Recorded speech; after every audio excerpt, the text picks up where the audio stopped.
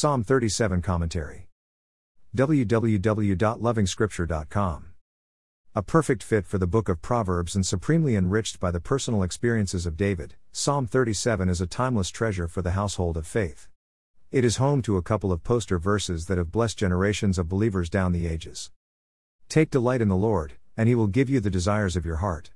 Or, better the little that the righteous have than the wealth of many wicked. Or, I was young and now I am old, yet I have never seen the righteous forsaken or their children begging bread. There is more. It is a must-read for a generation that is struggling to reconcile the fact of God's unlimited generosity and care with the present state of the saint.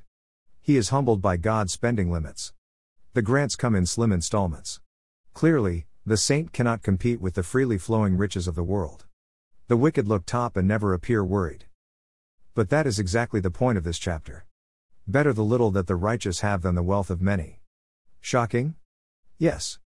The little that you have is better than the wealth of the top 10 richest but wicked men in the world. You want to read this verse again? Trust in the Lord and do good, dwell in the land and enjoy safe pasture. The call is louder than ever before. There is safe pasture and unsafe pasture. Enjoy the safe pasture that the Lord provides.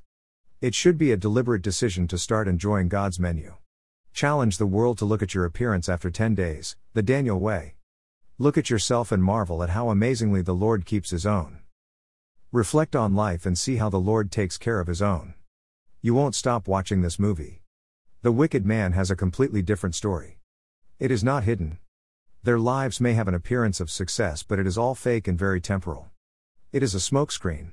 Behind the men happily lifting bottles of liquor with wide smiles are broken marriages, unfulfilled desires, sleeplessness, anxiety, fear, meaninglessness, and emptiness. Meanwhile, the Lord preserves His own even in moments of famine. Amen.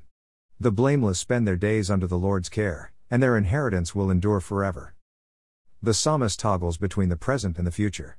The present is defined by days under the Lord's care. The future is defined by an inheritance that will endure forever. You wonder why the world won't see this gloriously beautiful picture. But the saint must know that the world is constantly presenting the good meal of the Lord Jesus Christ as tasteless and bad. At the same time, the terrible and horrific, and senseless life of the wicked is smeared in gold. This psalm is doing the exact opposite. You understand why men and women should be loving scriptures more than TV and social media, and football. What a chapter!